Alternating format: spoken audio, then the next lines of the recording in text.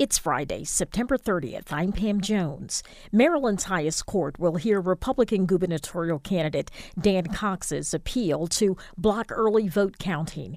The Baltimore City Council received some preliminary answers about the recent E. coli contamination. The city is making it easier to pay your water bill. The proposed Hopkins police force continues to attract controversy, and Maryland lawmakers grill local officials about a shortage of polling places. It's the Daily Dose from WYPR, our latest reporting on Maryland's COVID-19 response and the local news of the day, made possible by GBMC Healthcare. Maryland's highest court has agreed to hear Delegate Dan Cox's appeal of a lower court ruling that allows state election officials to begin counting mail-in ballots Saturday. The Court of Appeals issued notice Friday afternoon that it would accept the appeal from Cox, the Republican nominee for governor. There was no indication in the notice when a hearing would be scheduled or whether that would stop the ballot count. A Montgomery County Circuit judge and the Court of Special Appeals, Maryland's intermediate appellate court, already have ruled against Cox. The Baltimore City Council held another hearing with Department of Public Works officials regarding the E. coli water crisis that affected parts of the city and Baltimore County earlier this month. The DPW says aging infrastructure led to 3 incidents that compromised the water.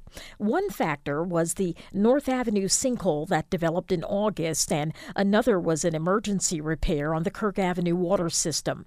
Council members say they will hold hearings until they get more answers. And starting tomorrow, Baltimore City residents won't have to rely on snail mail for their water bills. Officials say it's the next step to modernize city payment services.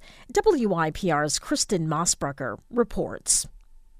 Residents can sign up for emailed water bills, reminders, and auto pay. Rihanna Eckel, organizer for Food and Water Watch, calls it a step in the right direction. Folks have had to rely on getting their water bill in the mail. There have been issues with the timing of the bills. Some folks have not received bills for multiple months. There have been a lot of irregularities with the water billing system in the past. The city's revenue chief, Carla Neely, says it's a big change. They will still receive bills by mail. They can also use the system to be able to see all their bills online.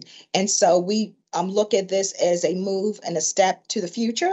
For an additional fee, bills can be paid with Apple Pay, PayPal, or Venmo. Kristen Mossbrucker, WYPR News. The family of Heyman Lee is appealing the release of Adnan Syed from prison. The family wants to reverse a judge's ruling that allowed Syed to walk free. Though his 2000 murder conviction was vacated earlier this month, Syed remains on home detention while the Baltimore State's Attorney's Office decides if it will drop the murder charges against him or move to have a new trial. Starting tomorrow, anyone transporting a child under the age of 2 will need to use a rear-facing car seat or potentially face a fine. A new Maryland law aims to ensure the safety of babies and toddlers in automobiles. Along with being rear-facing, the seats must also meet federal regulations. Offenders will get a written warning for a first offense and a $50 fine for subsequent offenses. Finally, the State Transportation Authority has a deal for you. Under a program that started in February, Maryland drivers have 2 more months to pay their old video tolls without facing late fees. If you take care of your unpaid toll balances between now and November 30th, there'll be no civil penalty. The best way to make payments is online.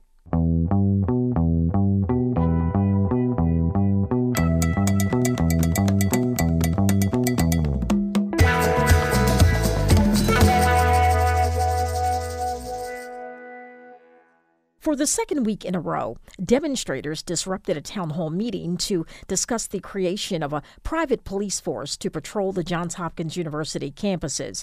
Despite last night's protest, university officials tried to continue with the meeting, which was live streamed to an audience in Turner Hall. WYPR's Bethany Raja was there. The town hall meeting was convened to discuss a draft memorandum of understanding between the Johns Hopkins University and the Baltimore Police Department. Thursday's town hall was the second of 3 the school has scheduled. Just before 7 p.m., protesters carrying signs, blowing whistles, and chanting stormed Turner Auditorium on the school's East Campus.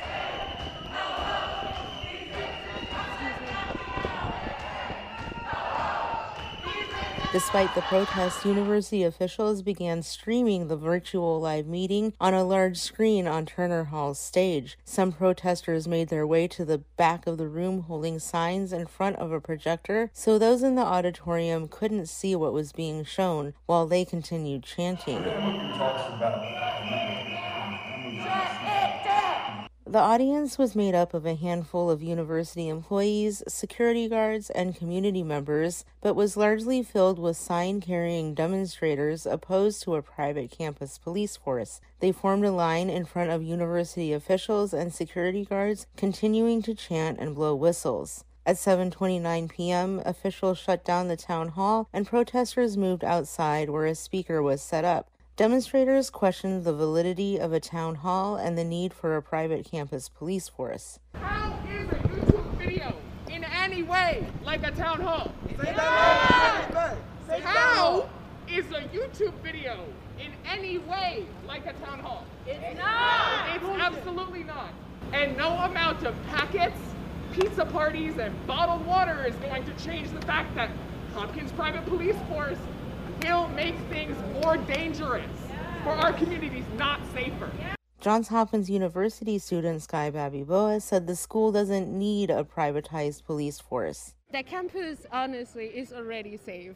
By 8 p.m., the protesters had dispersed, and in an emailed statement, Johns Hopkins officials touted the evening's town hall a success, with no mention of the protest. The statement read as follows: Information on the MOU was presented both virtually and in person at Turner Auditorium, and audience members had the opportunity to ask questions and convey feedback in real time via text, email, and JHU's public safety website. The Baltimore City Council will have 30 days to review the MOU before Police Commissioner Michael Harrison decides whether or not to sign it.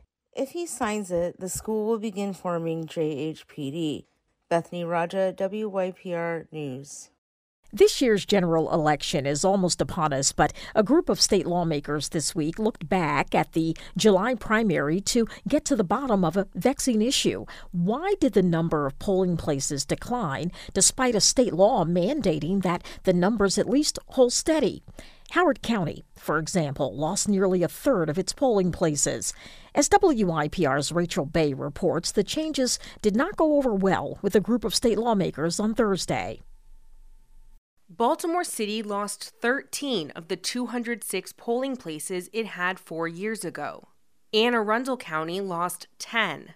Carroll County lost 12, and it only had 36 to begin with. Those changes violate a new state law the legislature passed in the spring, as House Ways and Means Chairwoman Vanessa Atterbury emphasized in an interview Thursday. I think there's just inherently something wrong with the legislature passing a law and then the local boards just deciding not to follow the law. The law requires local election boards to have at least as many in-person polling places in the 2022 primary and general elections as were available in 2018.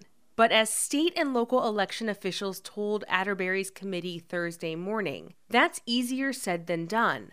Nikki Charlson is deputy administrator at the State Board of Elections. Many of our local boards have access to and use senior centers or assisted living facilities or continuing care retirement communities as polling places.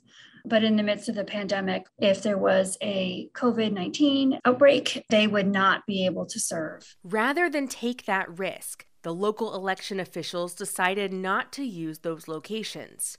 Another reason, because of a court fight over the state's new legislative and congressional districts, the primary election was delayed.